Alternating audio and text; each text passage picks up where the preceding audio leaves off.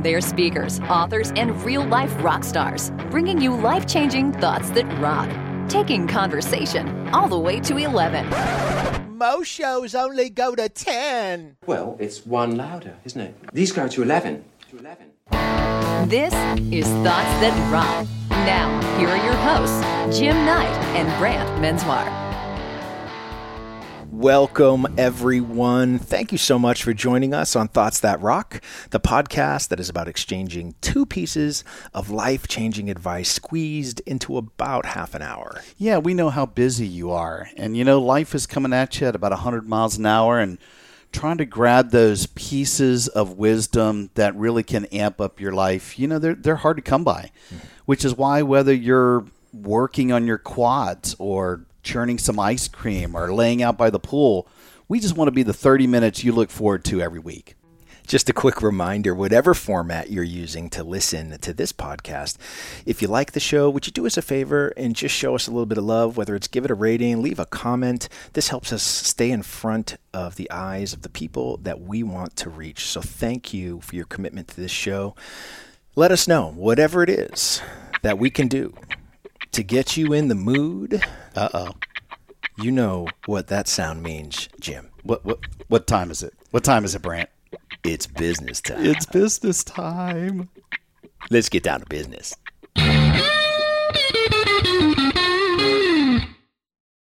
We're so thrilled to have our great friend Brett Culp with us. For those that don't know Brett, great friend, keynote speaker is really how Brant and I got to know him. But he's an acclaimed filmmaker, and I think his work has really inspired audiences, I would say, around the world. He's not just here in the U.S., and really, Brett's become a personal cinematographer for pretty much everybody: Hollywood stars, music icons, Hall of Fame athletes, authors. I think even some royalty. Brett, that's probably true, right?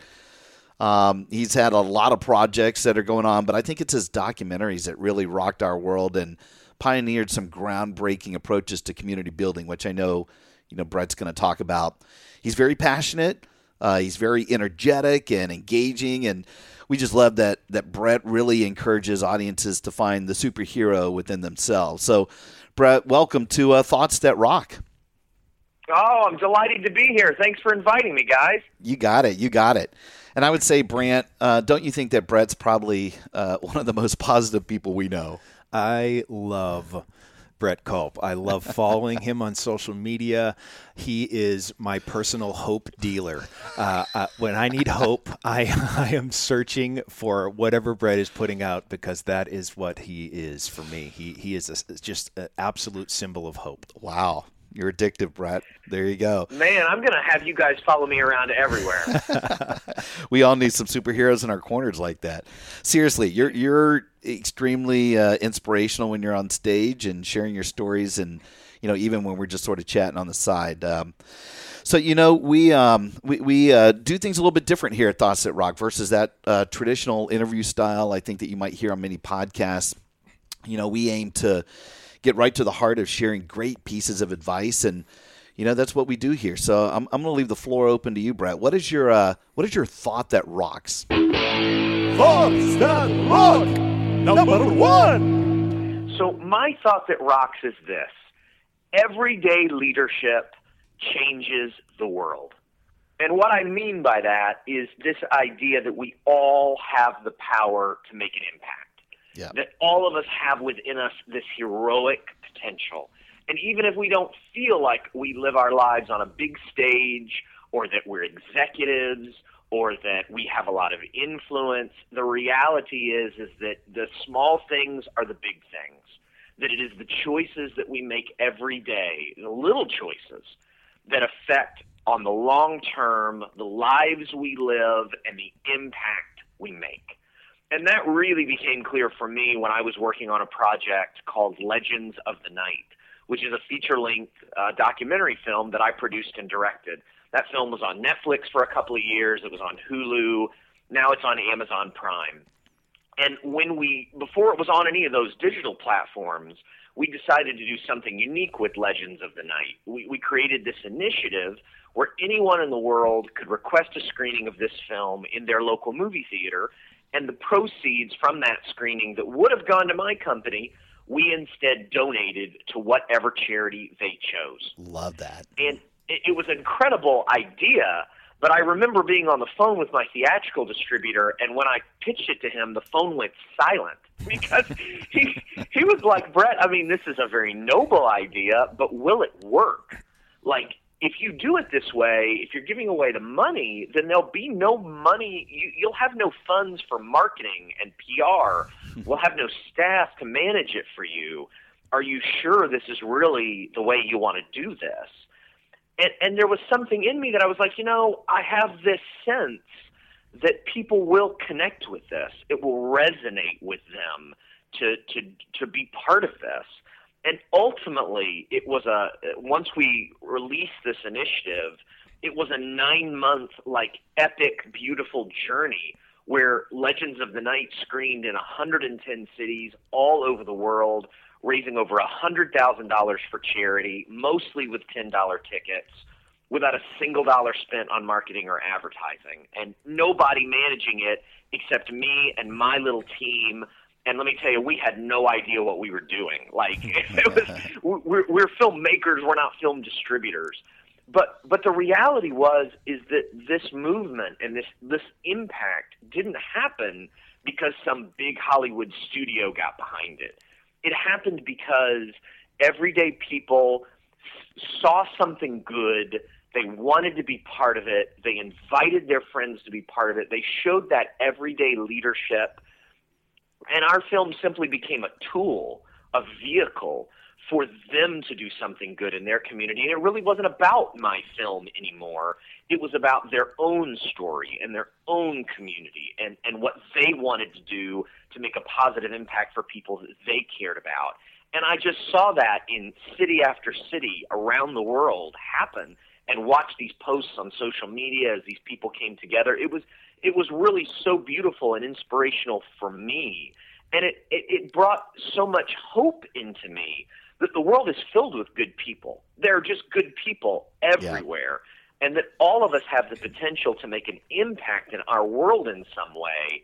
And I think when we really start to spread that sort of mentality, not just into charity film screenings, but into everything we do and say, whether it's at work, whether it's with our neighbor, whether it's at the supermarket, whether it's with our kid on a Tuesday morning, we can make, through our words and actions and our decisions, we all have the power to make an impact and be a hero. That is fantastic. I love that.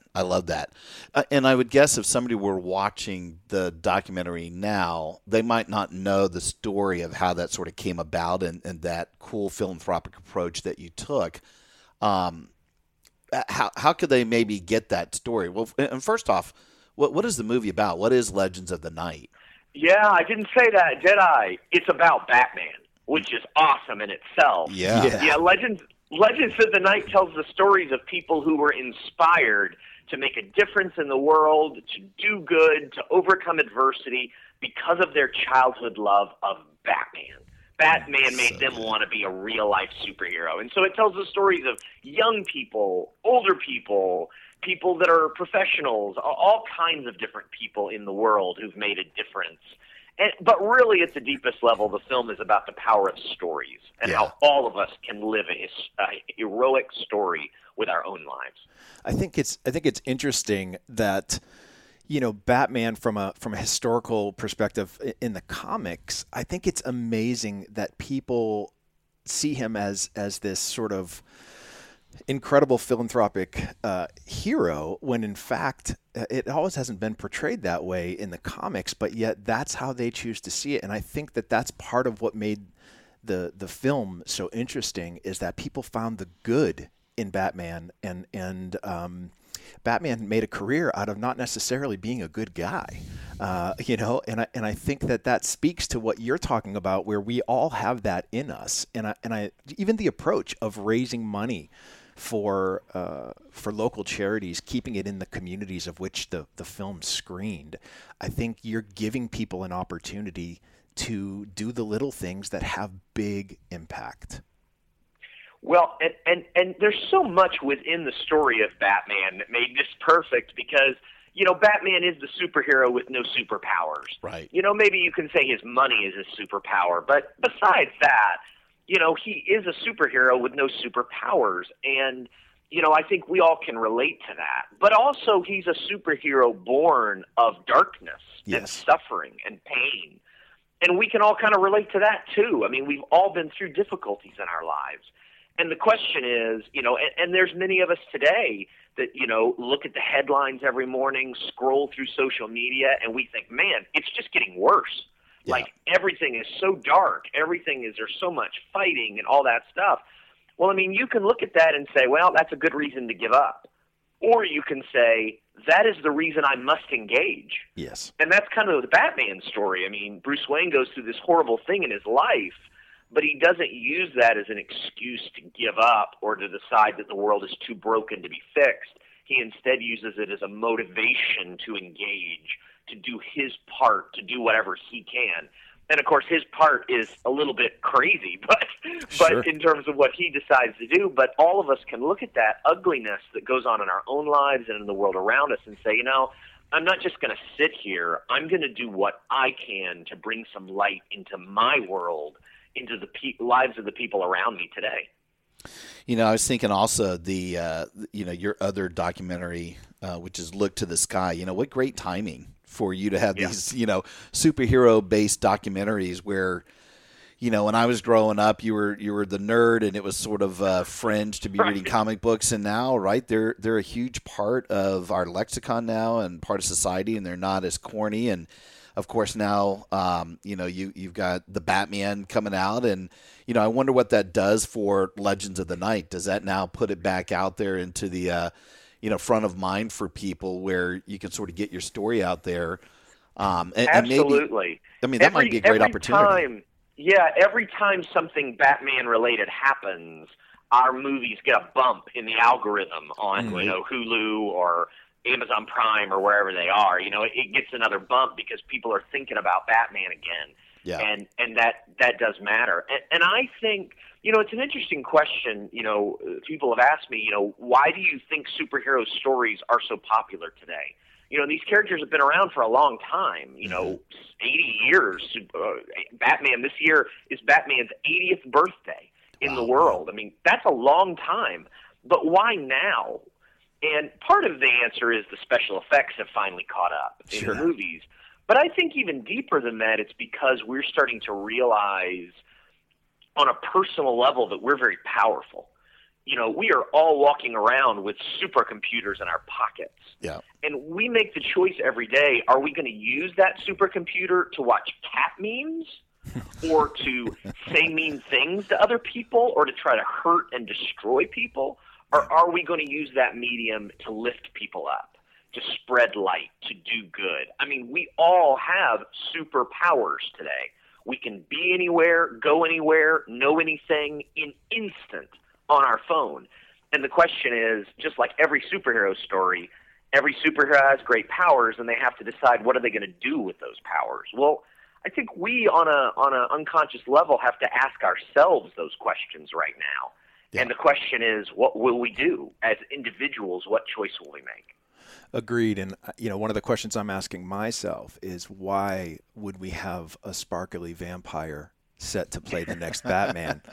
Which I am holding judgment on, but there's a part of me that is screaming to the skies that I am nervous as to what this next You got to go look at his whole body of work. He's done some great stuff. Look, I'm going to put you on a plan. You know what, Team Edward? Robert Pattinson. I'm not a Team Edward guy, so we're going to have to see. When I was promoting Legends of the Night, one of the questions they would ask me was, what do you think about Ben Affleck as Batman? Because everybody was so negative about Ben Affleck. Yeah. And before that, everybody was so negative about Michael Keaton. Yes. And I loved him. I'm of a mind that it all works out. I mean, you can even watch, I think I'm somewhere in my social media, there's a clip of me being asked that question about Ben Affleck and me saying, I think he's going to be fine. And even though a lot of people didn't like that movie, Batman vs. Superman, generally they agreed that Ben Affleck was pretty good. So let's give Robert Pattinson a chance. I will. That's my vote. I will do that. As part of your everyday leadership thought, I know that you talk a lot about part of being a good leader is holding space for others. Can you tell us a little bit what you mean by that? Yeah, I think, when you hold a little baby, if you can take that analogy, the reality is that when you hold a baby, they can't do much except eat, sleep, cry, and poop. That's all they've got, But when you hold a baby, you don't see only that. You imagine all the things they could be, all the things they could become in their life.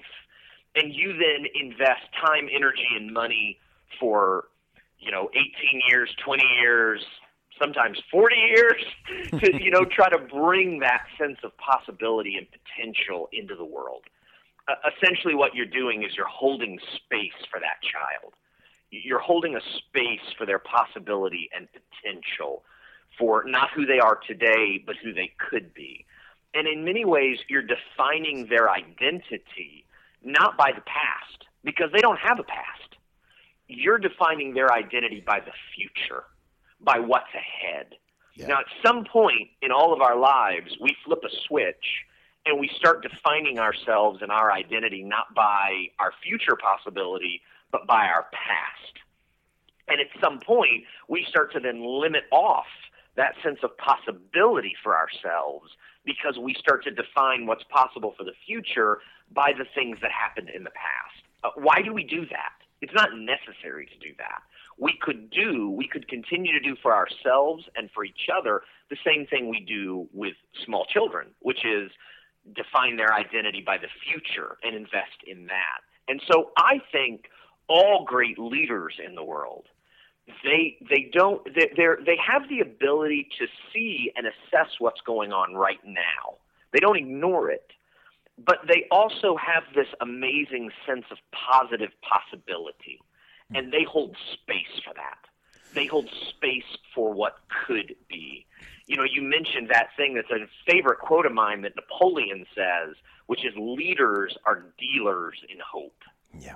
Leaders are dealers in hope. They understand that this amazing power that they have is the ability to paint a picture of what could be and then invite people into that space. And I think at its core, every leader, whether it's in parenting or it's in business or it's in your neighborhood community group, it's about holding space for what could be, even when things get ugly and dark, and inviting other people to join you in that space of positive possibility.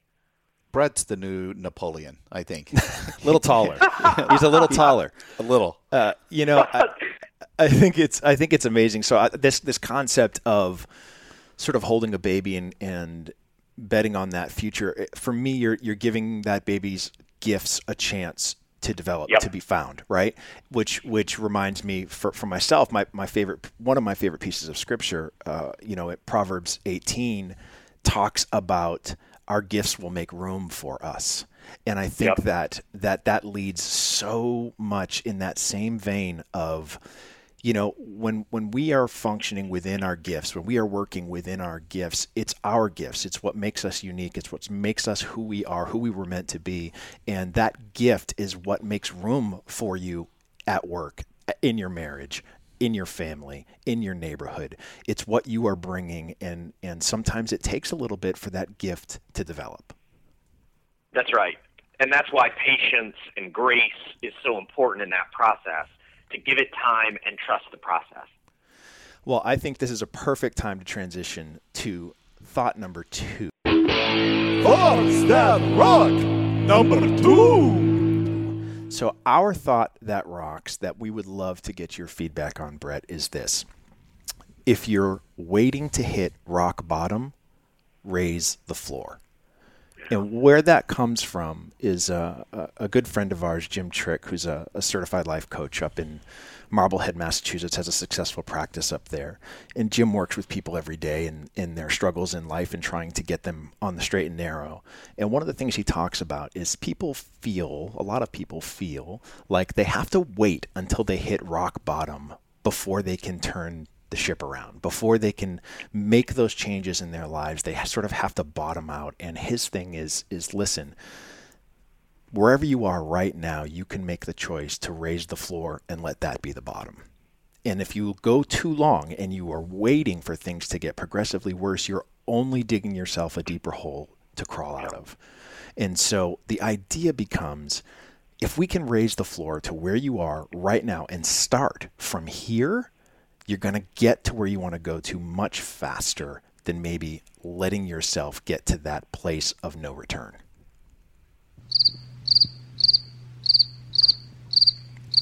What do you think? Do you think Brett liked that or not?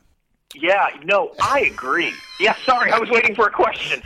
Yours apparently was so much better than our thoughts. Yeah, I didn't want to jump in until you were ready for me to. That thought was silence. Yeah, we'll fix that in editing. Absolutely. No, I absolutely agree. I mean, I think that for all of us, the reality is that pain is the universe's great push to self-awareness. And what I mean by that is we're very often not willing to really look in the mirror and do a full self-assessment of what's going on until the pain gets so intense that we can't help but do that. And I think that's the reason why a lot of us have to hit rock bottom before we're willing to make a change, to make a shift.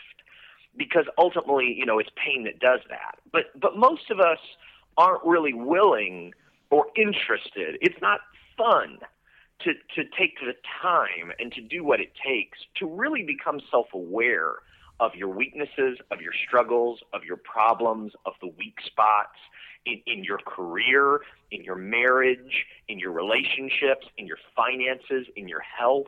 I mean, how much time are we proactively spending on that? I mean, you go to the doctor when? You go to the doctor when you're sick.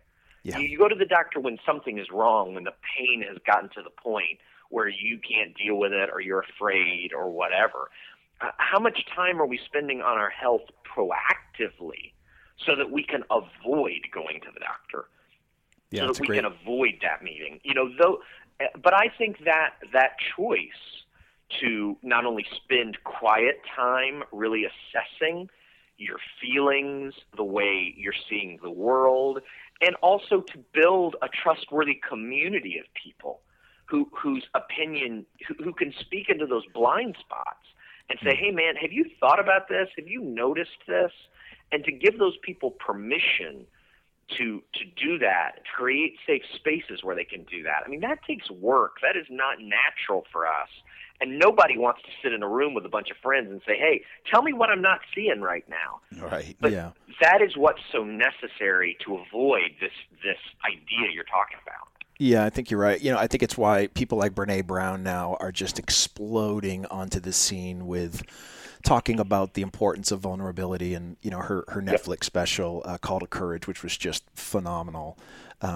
Just really down to earth, authentic look at what it means to be vulnerable. And I think that what you're talking about requires vulnerability on a couple of fronts, right? I mean, you have to sort of look at yourself and ask yourself some really tough questions that might lead to answers that you don't necessarily like about yourself, but also open up your willingness to have a mentor of some sort, or people around you at least who you trust and love and can speak that truth into your life, even when you might not want to hear it. Yep. And everything you're talking about just speaks to the general idea that your own emotional awareness and being honest and authentic and real is as important to your success as anything you achieve. I think my parents grew up, and I think many in the generation before us grew up in a world where the definition of success was sort of built for you externally. You graduated from high school, you went to college, you got your degree, you worked your way up. I mean, everybody was following the exact same pattern of success in the same way that they were essentially all wearing the same suit and tie, the same outfits, the same clothing. I mean, it was such a society of uniformity.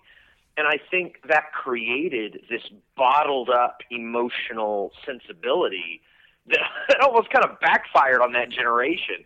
And I think many people from our generation are kind of, without realizing, we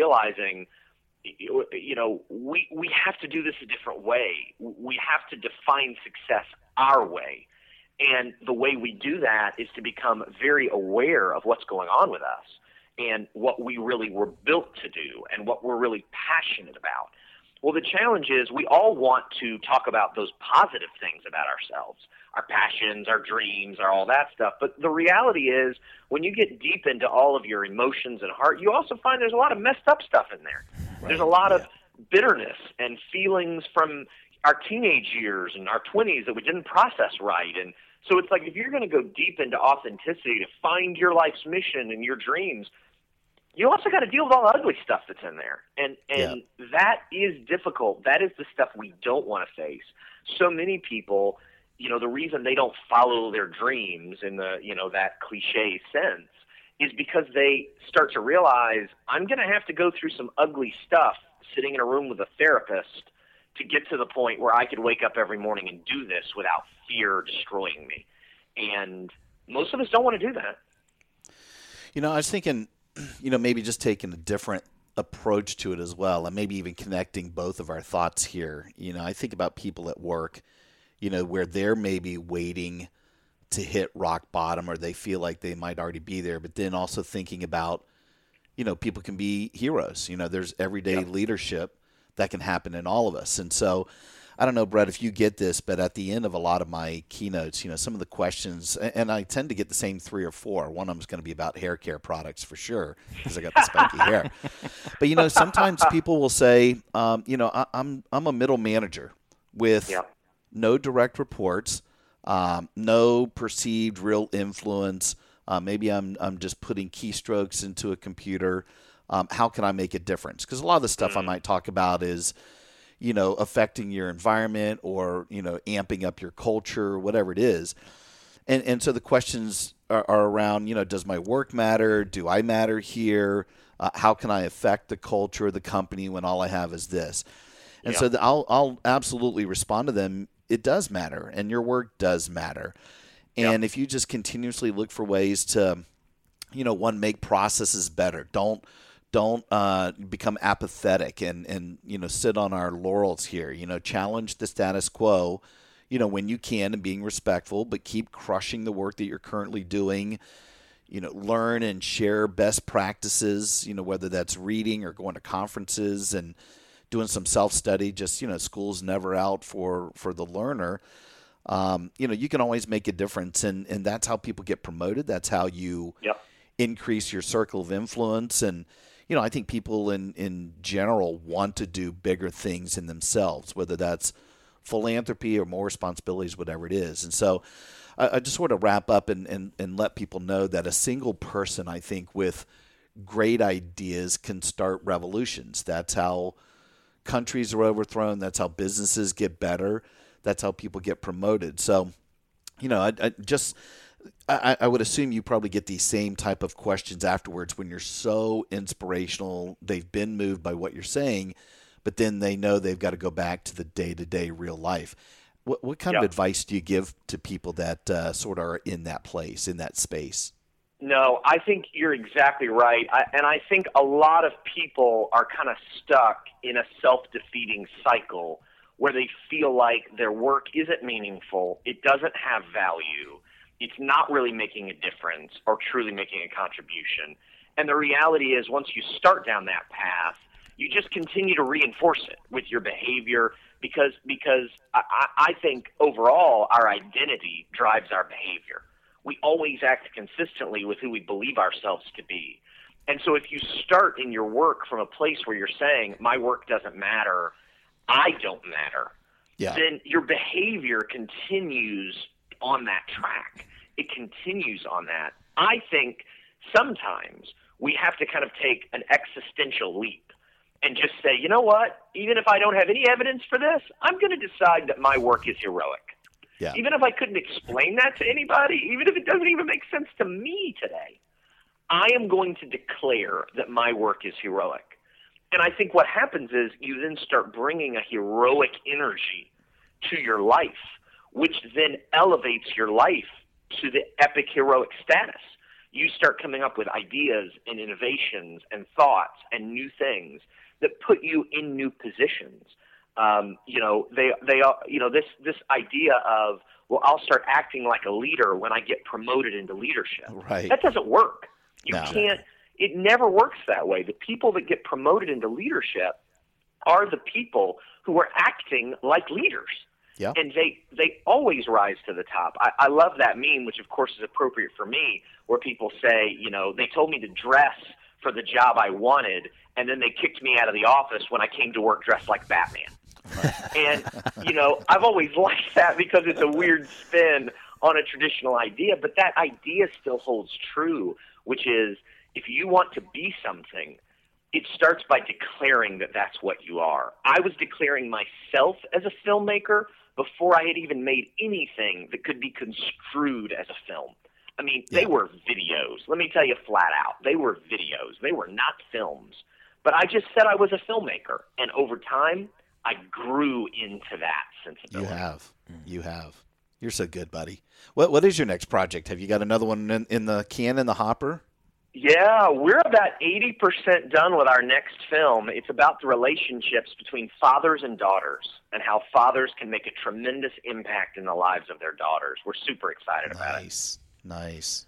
I can't think of a better time to bring a message of the importance of the male role in your daughter's lives and presenting them with something that actually can be looked up to and honored and all of those things. Yes. It's so desperately needed. And the deeper we have gotten into it, the more we have realized on a deeper level, this is a film about how men think about women on every level and the relationships that they build over time and all those. I mean, we started this project 4 years ago, the idea of it, but it has become more culturally appropriate as the months have gone by, and I'm super excited for people to see it. It's going to be a remarkable movie. You're the new Napoleon and Dr. Phil together. Love the it. Best. Hey, Brett, where can people stay connected with you? And also, just as important, where can they see and get your documentaries? I know you said Amazon Prime. I don't know if you've got other places that they can go grab that, but how can they stay connected with you? Yeah. So I post on social media pretty much every day. And so you can search for me on social media or on Google or go to my website. It is all my name, which is Brett, B-R-E-T-T. My last name is Culp, C-U-L-P.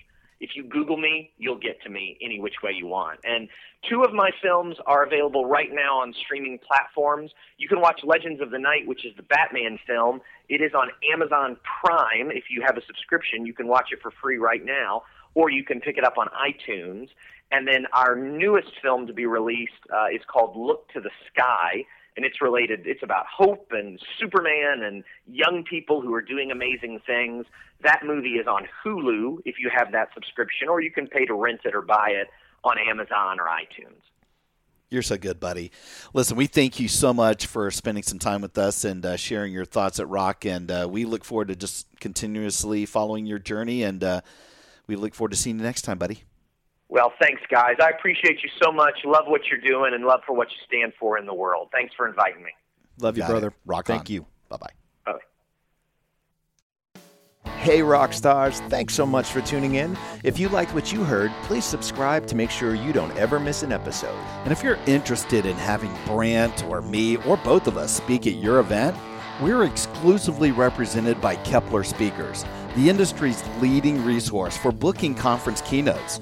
To start your unforgettable experience, go to KeplerSpeakers.com. Until next time, Rock on.